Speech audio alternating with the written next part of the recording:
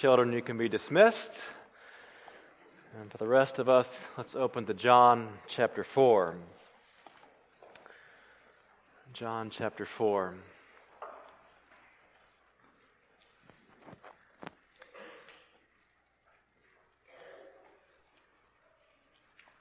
In John chapter 4, we have a famous narrative found exclusively in John's Gospel. And the cherished scene recorded here has been depicted often in works of art through church history. It speaks of a divine Messiah communicating his true identity to a woman of the world. Verse 1. Now when Jesus learned that the Pharisees had heard that Jesus was making and baptizing more disciples than John, although Jesus himself did not baptize, but only his disciples, he left Judea and departed again for Galilee. And he had to pass through Samaria. So he came to a town of Samaria called Sychar, near the field that Jacob had given to his son Joseph. Jacob's well was there. So Jesus, wearied as he was from his journey, was sitting beside the well. It was about the 6th hour. A woman from Samaria came to draw water. Jesus said to her, "Give me a drink," for his disciples had gone away into the city to buy food. The Samaritan woman said to him, "How is it that you, a Jew, ask for a drink from me, a woman of Samaria? For Jews have no dealings with Samaritans." Jesus answered her, "If you knew the gift of God, and who it is that is saying to you, 'Give me a drink,' you would have asked him, and he would have given you living water." The woman said to him, "Sir, you have nothing to draw water with, and the well is deep. Where do you get that living water? Are you greater than our father Jacob? He gave us the well and drank from it himself, as did his sons and his livestock." Jesus said to her, "Everyone who drinks of this water will be thirsty again. But whoever drinks of the water that I will give him will never be thirsty again. The water that I will give him will become in him a spring of water welling up to eternal life." The woman said to him, "Sir, give me this water, so that I will not be thirsty or have to come here to draw water." Jesus said to her, "Go, call your husband and come here." The woman answered him, "I have no husband." Jesus said to her, "You are right in saying, 'I have no husband,' for you have had 5 husbands, and the one you now have is not your husband. What you have said is true." The woman said to him, "Sir, I perceive that you are a prophet. Our fathers worshipped on this mountain, but you say that in Jerusalem is the place where people ought to worship." Jesus said to her, "Woman, believe me, the hour is coming when neither on this mountain nor in Jerusalem will you worship the Father. You worship what you do not know. We worship what we do know, for salvation is from the Jews. But the hour is coming, and is now here, when the true worshipers will worship the Father in spirit and truth. For the Father is seeking such people to worship him. God is a spirit, and those who worship him must worship in spirit and truth." The woman said to him, "I know that Messiah is coming, he who is called Christ. When he comes, he will tell us all things." Jesus said to her, "I who speak to you am he." Now let's get this story situated contextually today. And let's try to understand the story as a whole, and then next week we'll return to it and explore it in more depth. John, unlike the synoptics, pays very careful attention to Jesus' interactions with individuals who are seeking to discover his true identity. John 3 recorded a conversation between Jesus and Nicodemus. John 4 records a conversation between Jesus and the Samaritan woman. John 4 also records a conversation with a Gentile official. John 5 records Jesus' conversation with a man at the pool of Bethesda. Jesus was certainly adept at counseling individuals from a variety of backgrounds. And for just a moment, let's contrast Nicodemus with this woman. Nicodemus was a Jew, the woman a Samaritan. Nicodemus was a respected member of the Jewish Sanhedrin. The woman was probably a societal outcast. Nicodemus was a male, and she obviously a female. Nicodemus was highly educated in Jewish religion. The woman was steeped in superstition. Nicodemus was a respected man of high moral caliber. The woman was guilty of marital infidelity. The woman had been married an astonishing 5 times and is even now living out of wedlock with a 6th man. This is, of course, highly unusual, especially in a culture where it was very difficult for a woman to secure a divorce. It's likely the woman's dubious reputation drove her to the well at an odd hour of the day. The reference here in verse 6 to the 6th hour almost certainly refers to the noon hour and the heat of the day. It was common for respectable ladies to come early to the well and secure the necessary water for their daily activities. But she comes late. Several years ago, I had a blonde-haired, blue-eyed teacher's assistant from California who had been employed with Disney as a princess. She was actually quite a good student. Her dad also was employed by Disney. In fact, years earlier, he had met her mother, who played the part of Alice in Wonderland, opposite his role as the White Rabbit. That's how they met. Well, my student had a talent for acting, and she was cast as the woman at the well in the BGU Living Gallery. She's a very good actor, too. They did, of course, have to deal with the problem of her blonde hair. But otherwise, the woman at the well bore a striking resemblance to a Disney princess. The fact is, the paintings of the scene that have been preserved through church history depict the woman as young, angelic, and inquisitive. A porcelain-faced beauty draped in flowing European dress, eager to receive her Messiah. She's a beautiful bride just waiting for her bridegroom to come. Well, we should probably picture the exact opposite. An aging woman, a fading beauty, a countenance hardened by years of infidelity, and inquisitiveness tempered by skepticism. She is no young, pure, cherished bride on her wedding day. Years of infidelity, divorce, and remarriage have culminated in her finally dispensing with traditional betrothal formalities. She simply moved in with her latest paramour, or he with her. If you can imagine an aged Hester Prynne with a whole collection of scarlet letters, that's the woman at the well. Now, who would claim such a woman as his bride? Wouldn't you warn your son against a relationship with the town's local scandal? From a Jewish perspective, that question is especially poignant. Who would claim a Samaritan as his bride? The woman in verse 9 is shocked that Jesus would request from her a drink from the well. The Jews have no dealings with the Samaritans. If that's the case, what respectable Jewish male would ever claim her as a wife? Why am I saying all that? Well, let me show you something very interesting. If you turn back for a moment to John chapter 2, I want to pick up on a sub-theme that runs through John's gospel. John chapter 2. John uniquely records Jesus' first miracle. It occurred at a wedding. And verse 11 relates its purpose. This, the first of his signs, Jesus did at Cana in Galilee and manifested his glory, and his disciples believed in him.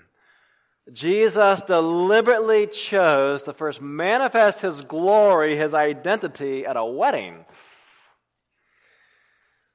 Now, it was apparent in verses 9 through 10 that the bridegroom was responsible to supply the wine according to first century Jewish custom. Look at the text, verse 9.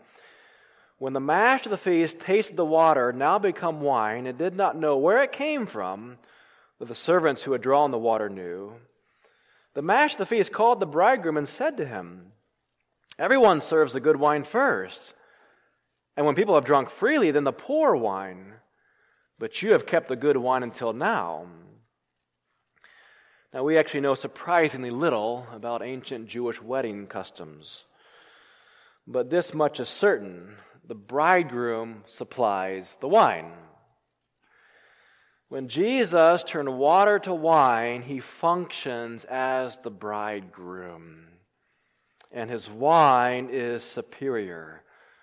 That's a clue to who Jesus is, this one who is first manifesting His glory. Who is He? He is the greater bridegroom. And the disciples begin believing on Him.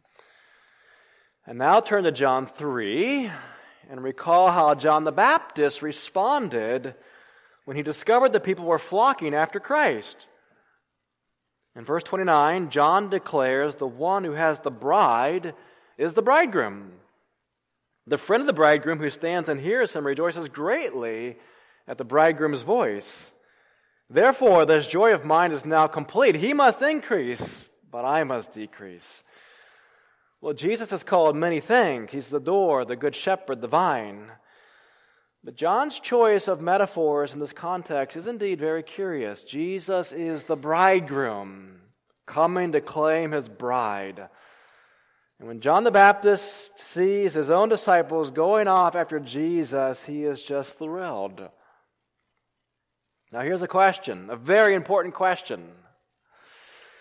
What sorts of people does this Jewish bridegroom call to be his bride?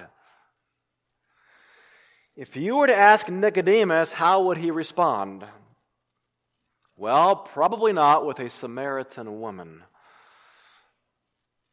So with all that in mind, turn back now to John chapter 4 and notice how the disciples respond when they discover Jesus communicating with the Samaritan woman.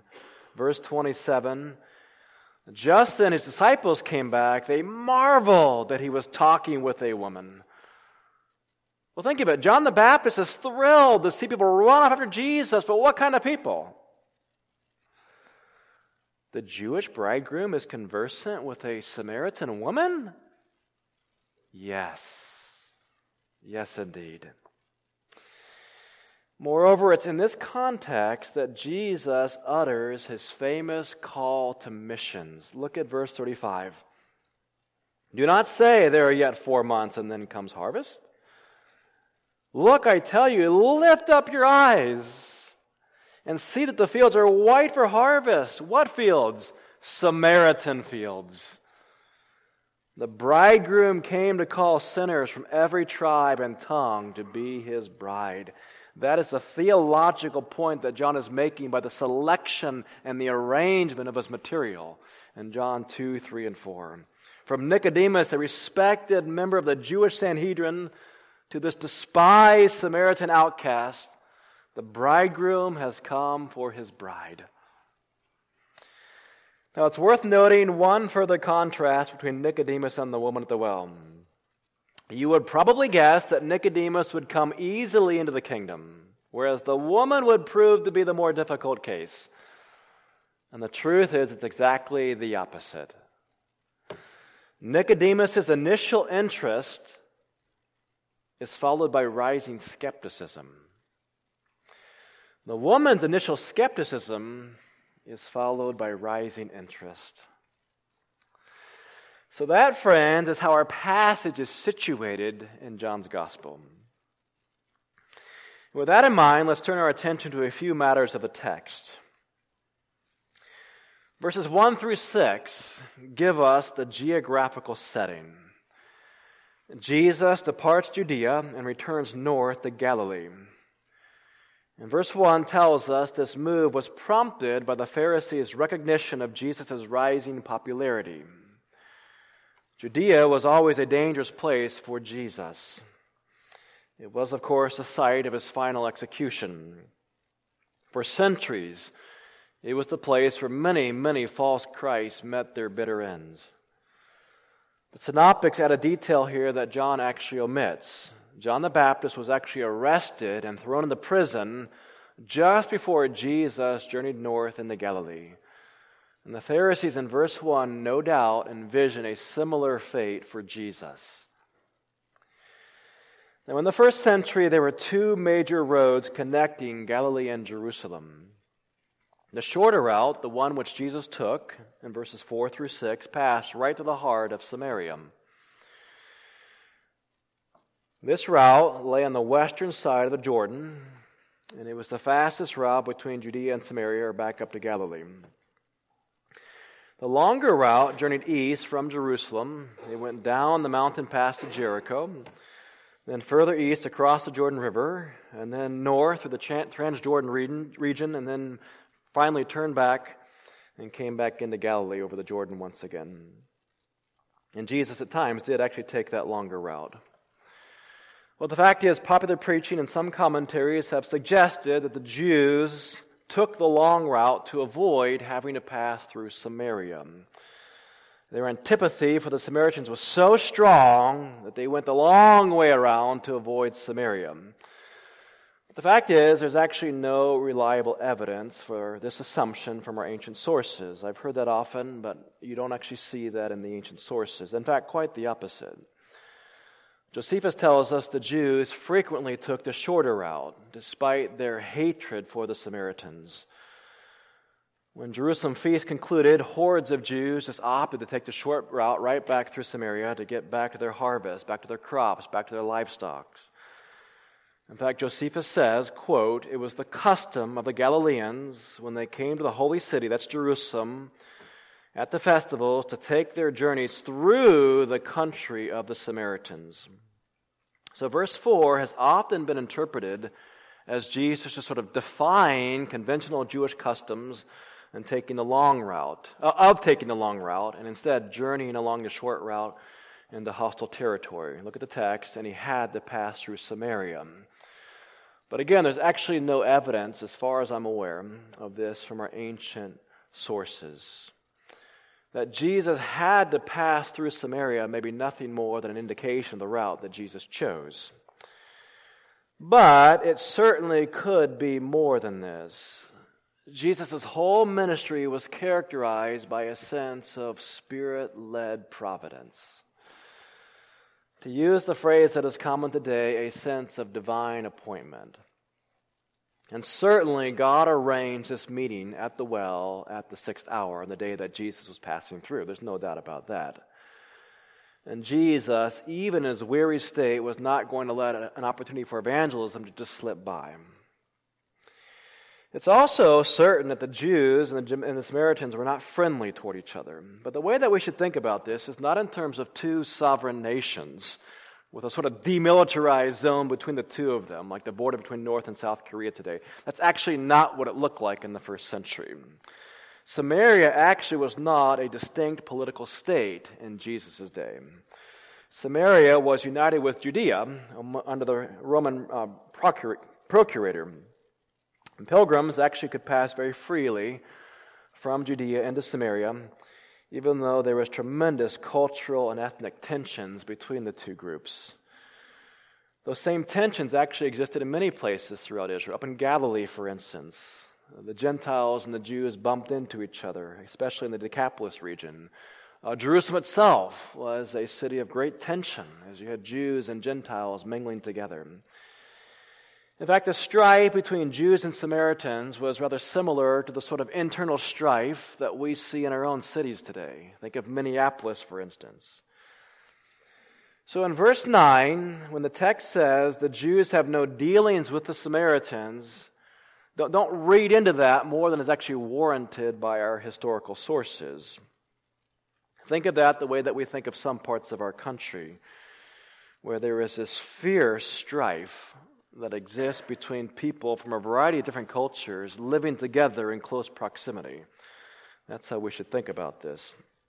In fact, in college, I worked for a tree nursery, and it was owned by a Japanese family who employed numerous Hispanics and a few white college students like myself. And I was the definite minority in my hometown. And there were times when the cultural tension between employees was just palpable and very uncomfortable. I worked for a roofing company that employed Native Americans, Hispanics, and whites. You don't have to work in those environments for long before you pick up on a whole vocabulary of derogatory words pointed at people from other cultures. I learned some words that my high school Spanish teacher failed to teach us. That's the scenario that we have here. Incredible tension. Racial tension actually is a fearsome weapon that Satan has used very effectively through the centuries to destroy humanity. But again, don't read into the context more than is actually warranted by our historical sources. Jesus is actually not defying local customs by journeying through Samaria. Rather, he is showing us a way forward in situations where friction exists between groups that have rubbed up against each other for centuries. And I'll say more about that in coming weeks. For now, let's turn our attention to Jesus' very interesting statement in verse 10 concerning living water. Jesus indeed must have been very thirsty after a long journey. And his request in verse 7 for a drink to assuage his physical thirst was certainly genuine. Jesus was also hungry, and that's why his disciples ventured into the city to buy food in verse 8. But Jesus has a greater mission than meeting mere physical needs. Jesus deftly turns the woman's surprise into an opportunity for evangelism. The woman is actually shocked when a Jewish man begins speaking with her. Customarily, this simply wasn't done. And instead of pressing the issue of his own thirst for physical water, Jesus turns to her soul's greatest need. Jesus essentially says, I have something that you desperately need. You need it more than physical water. I have the water of life, the water of eternal life. And Jesus, of course, is using water as a metaphor for eternal life or eternal salvation. And in so doing, Jesus is probably alluding to numerous Old Testament sources that associate salvation with water or living water. Jeremiah, for instance, says that Yahweh is called the spring of living water. Jeremiah also criticizes Israel for turning to, quote, broken cisterns that can hold no water instead of her God. Isaiah invites all who are thirsty to come to the waters, which Isaiah uses as a metaphor for imbibing God's abundant grace. Zechariah and Ezekiel also anticipate a future new creation when living water just pours and flows out of Jerusalem. But the woman does not seem to comprehend what Jesus is saying to her.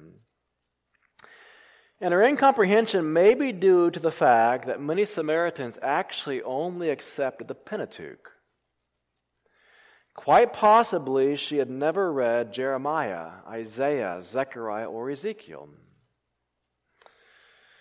Well, whatever the case, verses 11 and 12 indicate the metaphor really is it's lost on her. The woman said to him, Sir, you have nothing to draw water with, and the well is deep. Where do you get that living water? Are you greater than our father Jacob? He gave us the well and drank from it himself, as did his sons and his livestock. Well, clearly she believes living water is that sort of water that you can just haul up out of the well. So Jesus really has to clarify, what am I talking about? What is living water? Well, verse 13. Jesus said to her, everyone who drinks of this water will be thirsty again. But whoever drinks of the water that I will give him will never be thirsty again. The water that I will give him will become in him a spring of water, welling up to eternal life. Well, living water, what is that? It's eternal life. Living water satisfies the thirsty soul forever. The bridegroom has really gone right into the heart of Samaria to tell this sinful woman that she needs to inherit eternal life. That's his mission. But she still does not quite understand. What is he talking about? Look at verse 15. The woman said to him, "Sir, give me this water so that I will not be thirsty or have to come here back to the well to draw water." She is still thinking of living water as a kind of permanent solution to the difficult work of drawing water up out of the well. And as the passage moves along, we'll see this next week, Jesus is really going to have to deal with her misunderstanding. He's going to do so in a very curious way. But for today, what I want to do is just really keep our focus on the bigger picture of how Jesus is dealing with this woman of the world. Because I think it can be very instructive for us when we think about our evangelism efforts. You know, on Wednesday nights, we've been really developing our theme of giving the gospel to the world from Genesis to Revelation. And this sermon hopefully will just really contribute to that. How does Jesus just really deal with this woman of the world? Well, Jesus again intentionally uses a metaphor for eternal life that is rooted in our basic understanding of physical life. Water is crucial to our survival. We know that. Without water, we die. Likewise, there is something crucial to your eternal survival. Water can sustain us for another day, but we need a source of life that will sustain us forever. That's the big picture of what Jesus is communicating to this woman. Let's use a physical example of the here and now to illustrate that you need something to sustain you forever. And let's just take the rest of our time this morning and just really apply this. C.S. Lewis was arguably the greatest Christian apologist in the 20th century. And his account of how he came to Christ reminds me a great deal of this passage. Lewis argues that human beings come equipped with certain desires. All of us have them, certain desires, innate desires that point beyond their present life and that can only be satisfied with eternal life. We are built that way. For example, Lewis argues that humans have an inbuilt craving for joy. We are beings that desire joy. We want to be happy. In his autobiography, Surprised by Joy, Lewis points us to those brief moments of pleasure which we spontaneously discover in the world. But they're always so brief. We experience moments of exhilaration when viewing a sunset, when visiting family, when enjoying delicious food or hearing a magnificent symphony. It just fills you with rapture. We are suddenly happy when we submit the final exam. And the whole summer awaits before us with all of its adventures. We are momentarily thrilled by a piece of good news. A surprise gift in the mail. A surprise encounter with an old friend. Just these warm moments of joy and exhilaration and happiness. There was a moment of supreme joy when a thirsty person finds water. But those momentary joys are fleeting. They do not truly satisfy us at the core of our being. Joy is anything but permanent. You know that's true. You know that's true. You're happy, all right? And then it's like back to reality. You know what I mean? You do. This is why professional athletes have so much difficulty within days of achieving the highest prizes in their sports. Have you noticed this? The triumphant sense of accomplishment, it just so quickly fades. The gold medal is far more enticing before you win it than after you possess it. Right? I mean, look at these athletes. And look at the aftermath. Look at what becomes of them. It's very sad. Where will the next thrill come from? And friends, Lewis is not alone in writing of this deeply entrenched sense of longing or desire that all human beings have. John Steinbeck's narrator in East of Eden writes of going up into the mountains, as I love to do, to climb into their warm foothills almost as you want to climb into the lap of a beloved mother. J.R.R. Tolkien wrote of joys lying just beyond the walls of our world that we just can't quite grasp. Augustine put it famously, after years of debauchery, after years of pursuing sin, "O Lord, you have made us for yourself, and our hearts are restless until they find rest in you." Now, Lewis argues that just as we are constitutionally driven to satisfy thirst with water, so we must satisfy our craving for joy. And our humanity is such that when we lack water, in a physical sense, we become insatiable until our thirsts are just satisfied. You can't think about anything else. You've got to find water. A glass of sand in a dry desert just simply will not satisfy a thirsty man. And he's just going to go right on searching for that which truly satisfies. But where, says Lewis, do we ultimately turn to satisfy our desire for joy? Where do we go? Lewis writes, God made us, invented us, as a man invents an engine. A car is made to run on petrol or gasoline, and it would not run properly on anything else. Now God designed the human machine to run on himself. And here's the problem that mankind just keeps running into universally.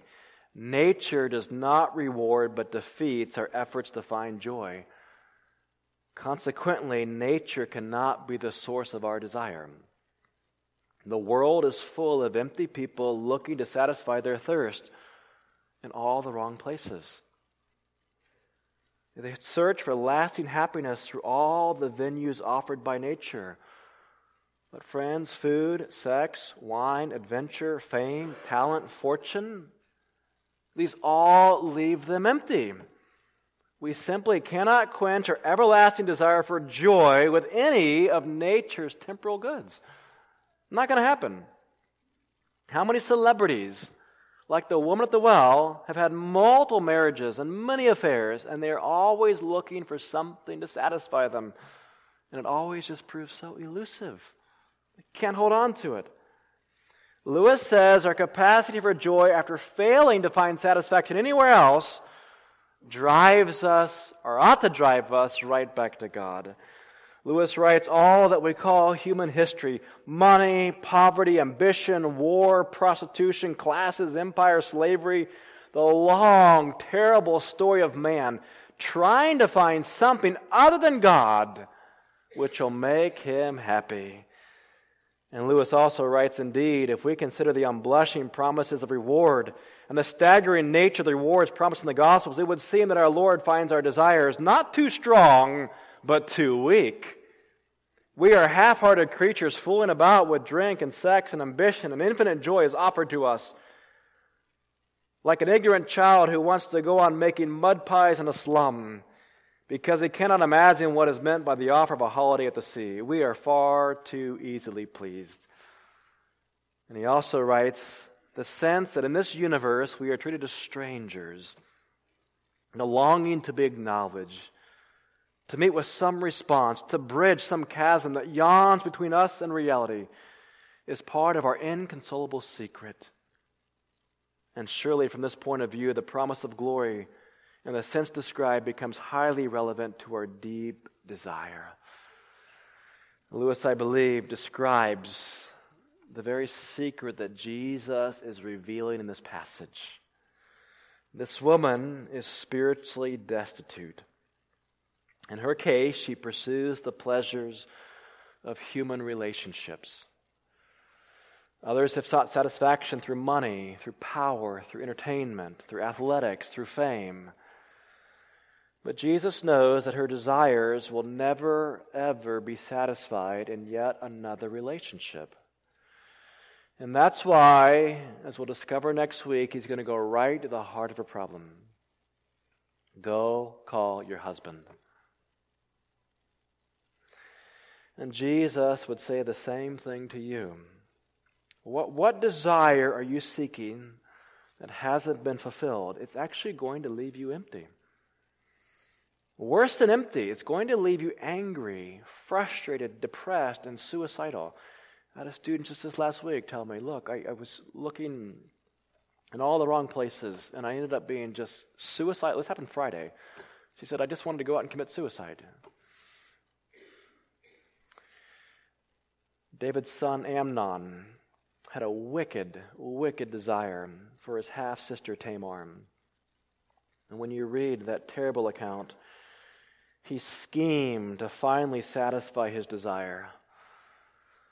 And immediately, Samuel tells us, then Amnon hated her with very great hatred, so that the hatred with which he hated her was greater than the love with which he had loved her. Friends, that is the end of human desire, when it is misaligned with God's purposes for humanity. So friends, just bring your thirsty desires to Christ and let Him give you a drink from the well of joy that never runs dry. That's where true happiness is found. So can I encourage all of us, believers and unbelievers? Believers need this too. Just bring your thirsty desire to Christ, whatever's leading you away from Christ at the moment. Or if you've never believed on Christ, what is it that you're pursuing? All right? Bring that and plug it in to verse 13. Verse 13, Jesus said to her, everyone who drinks of this water will be thirsty again. Well, what is it that you want most? What is it that you need? The fact is, if you're looking for it, we have a man in the Old Testament who pursued it. And he wrote about it. His name was Solomon. You want power? He tried that. Sexual relations? Tried that 1,000 times over. Fame? Tried that. Alcohol? Wine? Tried that. Education? Tried that. Buildings, art, gardens, fruit trees, music, pools, forests, herds, flocks, gold and silver. He tried all that. Entertainment? He tried that. He tried it all. And listen to what Solomon said. I said in my heart, come now, I will test you with pleasure. Enjoy yourself. Solomon is a scientist in a laboratory, testing his own heart, experimenting with every pleasure imaginable to see what would truly satisfy his heart. And what, friends, is his final verdict in a word? Vanity. So, friend, just plug your desire right there into verse 13, and you will be thirsty again. Your desire will turn into addiction, and addiction will bring forth death. And friends, just let the words of verse 14 just be your solution. But whoever drinks of the water, the gospel, that I will give him will never be thirsty again. The water that I will give him will become in him a spring of water welling up to eternal life. Shall we pray? Father, we thank you for these delightful words of Jesus. We pray, Lord, that all of us would renew as believers our joy in the Lord Jesus Christ and be truly satisfied in Him. And Father, for anyone here today who was running the experiment with their own heart that Solomon ran, looking in every place possible for joy, Lord, I pray that today would be the day that they discover true joy and everlasting joy in Christ. We ask this for Christ's sake, that He might expand His kingdom and claim His bride out of every tribe and tongue and nation. We pray for Christ's sake. Amen.